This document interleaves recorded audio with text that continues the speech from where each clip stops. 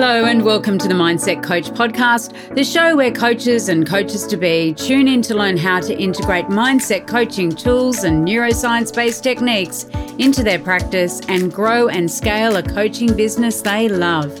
Each week I'll be sharing easy-to-implement tips, case studies and business strategies that you can use right away to transform your own mindset and the mindset of those you coach. I'm your host, Lara Young, founder of the Mindset Coach Academy, author of 52 Adventures to Change Your Life, award-winning business owner, coach and coach trainer. Tune into this podcast each Friday, free on all the podcasting apps, and click to subscribe so you never miss an episode. And remember, mindset is everything. Welcome to this week's episode of the Mindset Coach podcast. Now, this week I am diving deep back into the archives because I want to bring you an episode that at the time received a lot of praise, a lot of comments because it really resonated with listeners. And it's actually an episode from Christmas Day 2020. And the episode is all about the naughty and the nice list when it comes to coaching. Now, there's been a lot of things happening online lately in the coaching world and a lot of discussions about where the industry is going and about coaching credibility and authenticity and coaching ethics. And so I thought this was a great one to bring out from the archives and to get you to tune in and have a listen and just see if you recognize my 5 things that will get you on the naughty list as a coach and 5 things that will get you on the nice list. Enjoy. We are going to be looking at the naughty and nice list of coaching. Now, I've done some research for this episode. I've asked around, I've asked in some groups that I'm part of, and I've also looked to my own previous coaching experience and what my students have come and told me as well about their coaching experiences. And I've compiled a list of 5 of the naughty things that coaches do, what would get you on the naughty list, and then 5 things that would automatically get you a place straight onto that nice list, which I'm assuming is where you actually want to be. So let's start with the naughty list. Now, the very first one, number 1 amongst everyone surveyed, was coaches selling something they couldn't deliver. So here we go. You've got a big promise. You're a coach. You're out there. You just want clients in no matter what. And you've got a great marketing machine, you've got your Canva all sorted, you've got beautiful graphics, maybe you've got some great copy as well, and you're showing up in all the groups and you're promising something, you're promising an outcome to clients. But the reality is when they sign up with you, they do not get what they have paid for. You are unable to work with them to help them to achieve the outcome that they've signed up with you for. That is a huge no-no for being on the naughty list. Yes, being a great marketer, having the ability to attract your clients to you is an important skill when it comes to running your coaching business. But in no way should that be at the detriment of actually being able to serve your clients once they are on board. In no way should you be all smoke and mirrors. You really need to have substance in your coaching techniques, in your coaching toolkit, so that you can actually help your clients actually get the transformation that you promised. So many people are lured in these days by shiny object syndrome, by the fear of missing out, FOMO, by even a dog running across with a fluffy tail. People do tend to jump on some kind of bandwagon thinking that they need this next, latest and greatest thing. And in reality, what will often happen is these coaches are great at marketing. And again, look, kudos. It's great to be a good marketer. But if you've not got the coaching nous, if you've not got the coaching chops to be able to back it up by helping your clients get that outcome, then you should not be doing it. So number 1 on the naughty list is not delivering. Number 2 on the naughty list is thinking that every coaching client is the same. I've heard stories where it was Abraham Maslow who said, If the only tool you have is a hammer, you see every problem as a nail. If the only tool you have is a hammer, you see every problem as a nail. And I'm hearing time and again of coaches who are trying really hard to apply the same tools and techniques to every single client. And the reality is that all clients are different, and that as a coach, you need to have a range of tools in your toolkit. You need to be able to be flexible, have behavioral flexibility to be able to help your clients to achieve the outcome. And not every client is able to go through a cookie cutter process. In fact, no client should go through a cookie cutter process. Sure, you need to have a framework that you know works, that reliably helps you to help clients get from where they are to where they want to be. Sure, you need to have a range of tools at your disposal that you know are going to help your client. But when I hear about coaches trying to put a round client into a square hole and insist that things should be working for them, then that to me is a big, big tick, a big, big move onto the naughty list. Number 3, it's all about the money. I've heard time and time again stories of coaches just wanting to get clients on to make their quota for that month, to make their money, to make their financial goal for that month. And they will do anything to do that. They have reams and reams of scripts that they wheel out. You know, objection, managing objections, how to handle objections, how to sell. They're pushy. You know, they talk to someone as though they're quite frankly an idiot. They talk to their clients as though, you know, if they miss out on this coaching opportunity, it's going to be the worst thing they've ever done in their life. Why do you need to ask your husband? Why do you need to talk to your wife? Why do you need time to think about it? If you come across a coach like this who is pressuring you, who is really in that sales mode to try and get your business, please, please, please take that as a red flag and steer completely clear. One of the things that I insist on doing in my own practice and in the Mindset Coach Academy is I ask people, go away and think about it. I want you to think about it. It's a big commitment. Never in my wildest dreams would I insist that someone pulls out a credit card then and there and pays for my course. Never would I tell someone to go and get a bank loan to put themselves in debt in order to take my program. You know, for me, it's completely out of sync and alignment with my own value system, with my own integrity, and I just would not do it.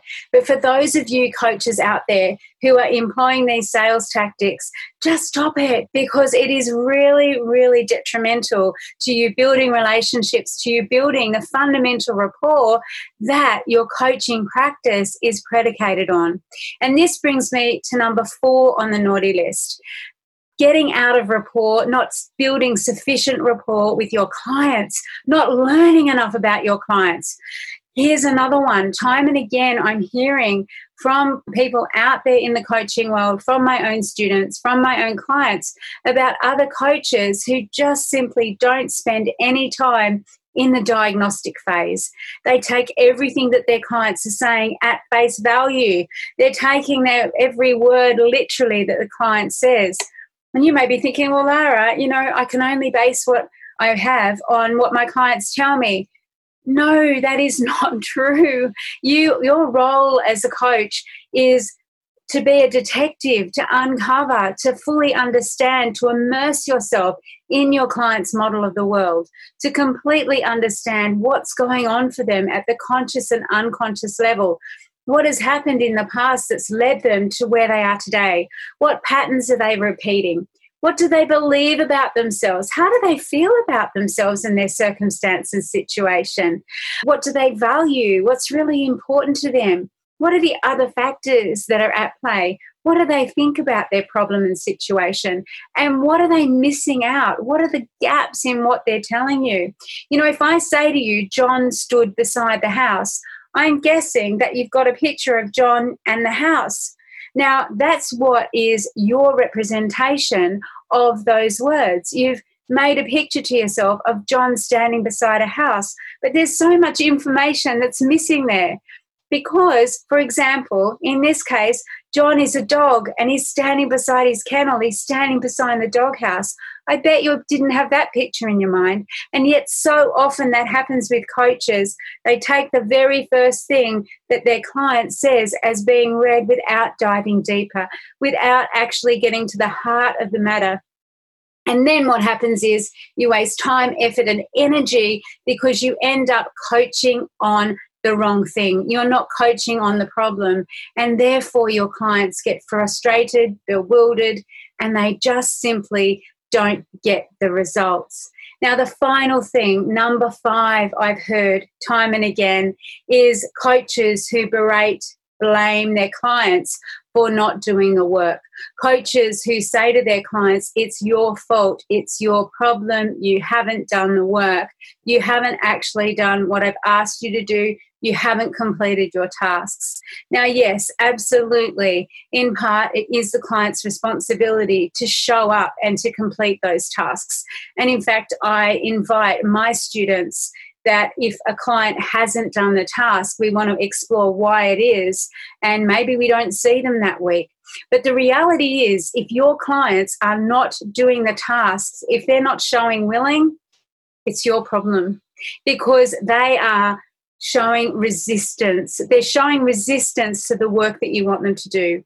Why? Because you're not in sufficient rapport with your clients.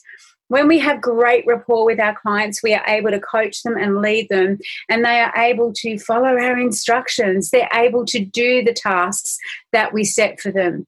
One, because every task we set for our clients has an absolute purpose. It absolutely contributes to their ongoing success, but also because when we have rapport with our clients, we also have the behavioural flexibility. We know when to change. We know when to move backwards and when to move forwards with them in that relationship. And when we have rapport with our clients, we also know about their behavioural preferences. We know how to task with our clients because we understand their model of the world. We understand how they're feeling. We understand how they prefer to show up in the world. You know, there's no good saying to an introvert, I want you to go live 5 times this week on Facebook. Why? Because they're not going to do it. They have an introverted preference. They prefer to behave in a way that is more on the introverted scale of the behavioural preference continuum, which is introversion to extroversion. You've completely not read the room correctly. When you know your clients and you understand your clients, you may say to that person who has more of an introverted preference, what I'd like you to do this week is record one Zoom video that you're really comfortable and happy with, and then let's get that out online. Do you see the difference? And this is it. Like, if your clients aren't doing the work, then it's you that's missing the mark. It's you as a coach that in some way needs to adopt some behavioural flexibility, that needs to get more into the heart of the matter, to more deeply understand your clients, so then you can use the right tools and techniques that are going to help them to get from A to B. Coaching is not about being a cookie cutter process. It's not about your top 10 lists of coaching questions that you ask one after the other or that you can download as a freebie on the internet. It is really about a two-way relationship where you're listening to your client, and you're not just listening here with your ears, you're listening with your whole body, you're listening energetically, you're listening at the unconscious level. So there are 5 things, 5 top things, not the only things. I'm sure there's more. If you've got some more, please do drop me a comment. But there's 5 things that would automatically wind you up on the naughty list. Now, let's take a look at the nice list. Now, the nice list is number 1 as a coach.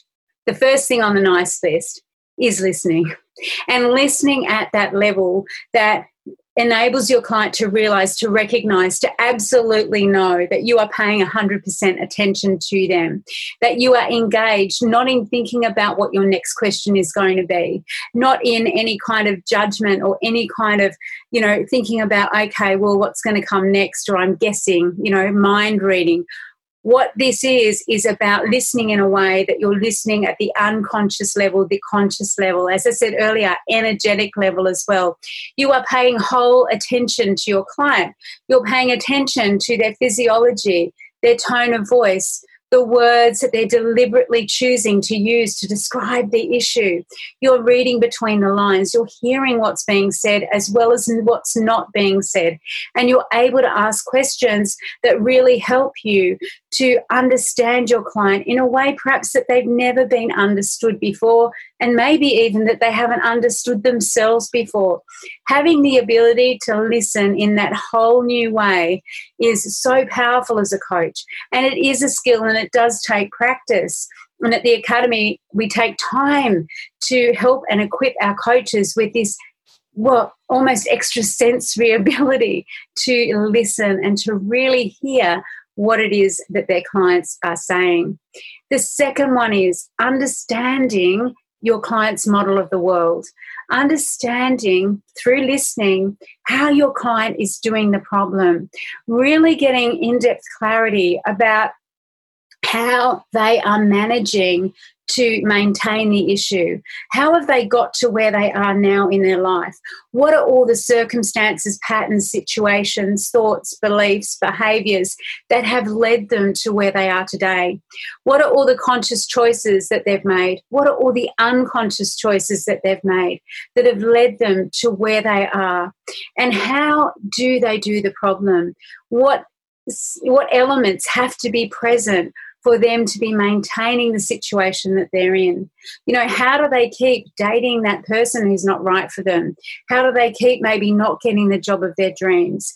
How do they keep reaching for Doritos instead of a bag of carrot sticks when they really want to be healthier? You know, how are they doing what they're doing? And when we have that understanding and we have the tools to understand where our clients are, at that point when we're in that diagnostic phase and when we've really paid attention, then we can start to do the work with our clients that we need to do to help them to move from where they are to where they want to be. And, change work with clients actually starts when they book a call with you, right? When they very first start to engage with you, because at that point they've made a decision that something needs to change. And so understanding that and really listening, not just to what they're saying, but energetically, and also, making use of every single, if you've got an onboarding form, what are they saying? What language are they saying? What's missing in that? Your understanding of your client begins right from those moments. It doesn't necessarily just begin when you're sitting with them in a room or across from them on Zoom. It really begins at every layer of the communication that your client has with you. Want to learn more about how you can become a certified mindset coach? Head on over to our website, www.mindsetcoachacademy.com/coach certification, and you'll find all the information that you need, along with a button to book a call with me to talk about how you can become the best coach you can be. And so listening, number one, and understanding deeply their model of the world, how they're doing what they're doing, is number two. And it's so, so powerful, because when we have that ability to read between the lines, to ask those powerful questions that are really going to elicit the information that's going to help us to do the best job we can in serving our clients, then we're able to start doing the change work.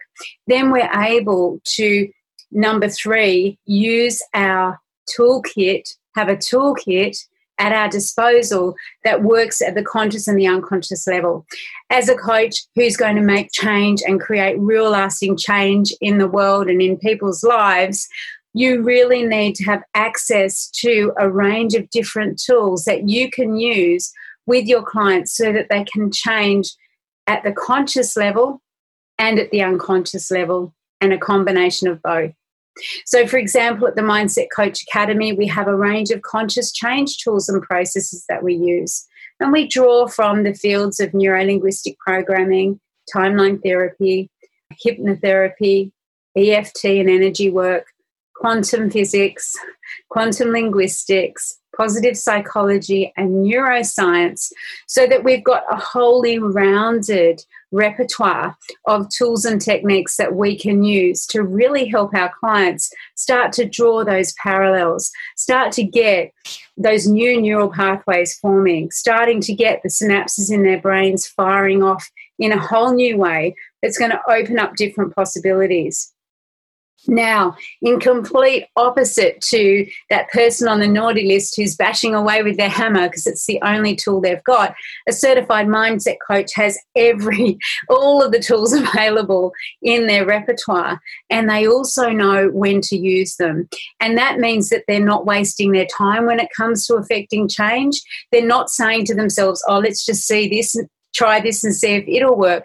They're actually using tools and techniques in a way that is very considered. It is a choice. It's a decision point on the part of the coach who has mastered the art of knowing what to use and when to actually get change in their client. Now, those proper diagnostics, knowing right, what your client's model of the world is very, very powerful. Listening at the conscious and unconscious level is very, very powerful as well. The number 4 thing that a nice coach does is they plan. Now, time and again, I'm seeing coaches who think that coaching is all about just rocking up for the coaching session, being there 5 minutes on time, clicking that go button on Zoom, and away we go. Now, you know, the thing is, when we think about the outcomes that we want to help our clients achieve, there is a framework that we know consistently and reliably can help our clients to get there, to get that outcome. And when we know what that framework is, when we have that structure in place, we can feel competent as coaches and confident that they are going to get the results. There is no winging it here. There is, with a nice coach, the structure. They know in advance what is going to happen. They have session plans for, say, for example, they have a container of time of 3 months. They have a session plan for all 3 months before the coaching program even begins. Of course, there's flexibility in that, okay? Some clients will take less time or more time than others to engage in certain processes. But that framework provides the structure, the stability and the flexibility that enables the coach to actually help the client navigate through that journey to get to the other end. That it's not this endless continuum of, I hope something's going to work here or there or somewhere else. I hope if I do this, that'll make a difference this week. Or going into a coaching session at continually being Groundhog Day and you're talking about rehashing the same things all the time. When you are a coach on the nice list, you do have a framework, you have a structure, you are planned in what it is that you're going to be doing with your clients. You make notes, you pay attention, you have, I always encourage my students to have a big pen, you know, the pen with the 4 different colours and 2 different kinds of highlighters, because I ask my students as they're writing down notes in their coaching sessions to use different colours where they're picking out different observations about their client, whether that's the language that their client prefers to use, whether that's how they view the world, whether it's a limiting decision or a negative emotion that they're discussing, whether it's a behavioural preference that is indicated. We have a system where we actually highlight and make notes of those things as we go, so that when the change work really begins, the coach just simply goes back over and makes notes and decides and defines exactly what it is that they're going to do. And they've got all the information there at hand that they know that they're going to work with. And perhaps it is that they're going to remove some negative emotion first and then go with remove some limiting decisions or doubts and uncertainty in the client. And this is so, so powerful. You know, once a coach is able to identify behavioural preferences, tasking goes by like a breeze because we're working with our clients rather than against them. Yes, we want our clients to get out of their comfort zone, but we want to do it in a way that they know that they are fully supported, that we understand where they're coming from, and that it helps them to build that confidence and build those muscles, that self-efficacy, that self-belief, and that self-mastery that we know are key for having resilience, but also key for our clients to take action. We want our clients to be taking consistent positive action forwards towards their dreams.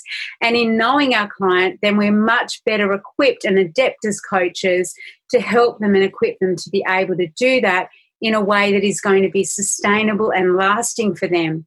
Because we don't want our clients to have an immediate quick fix and then it doesn't last. That's not what we're in the business of. Absolutely.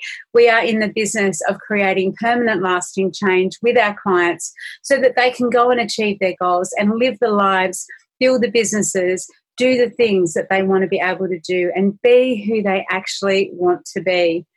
Now, the fifth thing that a client, that a NICE coach does, or the coach on the NICE list does, is that they give recognition to their clients, that they really do spend time in meaningful feedback, in meaningful discussion with their client about progress, in really recognising how far the client has come and helping the client to recognise that too. Coaches on the NICE list do take time, having gotten to know the client, to really every step of the way touch base with the client, right? Keep them accountable, but also to really help the client to celebrate those steps that they're taking, right? We don't ever negate a client's progress. What we say is, look how far you've come. Look at what you've achieved. Because so often when clients come to us, they're nervous, they're uncertain. They're being vulnerable, right? They're putting in our hands, they're trusting us with their most precious thing. They're trusting us with themselves. And this is very, very powerful that we in that relationship, in that dynamic, are able to actually provide that support for our clients so that they do continue to develop their confidence, develop their competence, and feel really, develop their self-esteem, right? To develop their sense of self-deservedness, their sense of worth, and so that they know all those possibilities that exist for them and that they deserve them and that they are possible for them. And, when we are like that as coaches, it also brings in Pareto principle. Our coaches our clients perform to the level that we expect of them. We have great expectations for our clients in terms of their potential, in terms of what it's possible to achieve. And that is so, so powerful in that dynamic and in that relationship. So maybe you've noticed yourself in those. Maybe you've noticed yourself as one of the 5 things on the naughty list. Maybe you've noticed yourself on one of the 5 things on the NICE list. And I wonder if you've got others. If you have, please do comment and let me know. I really look forward to hearing them and perhaps even hearing some of your own examples from your personal experience, or even what you recognise that you can be doing differently as a coach to really enhance your clients' experience and their results as well.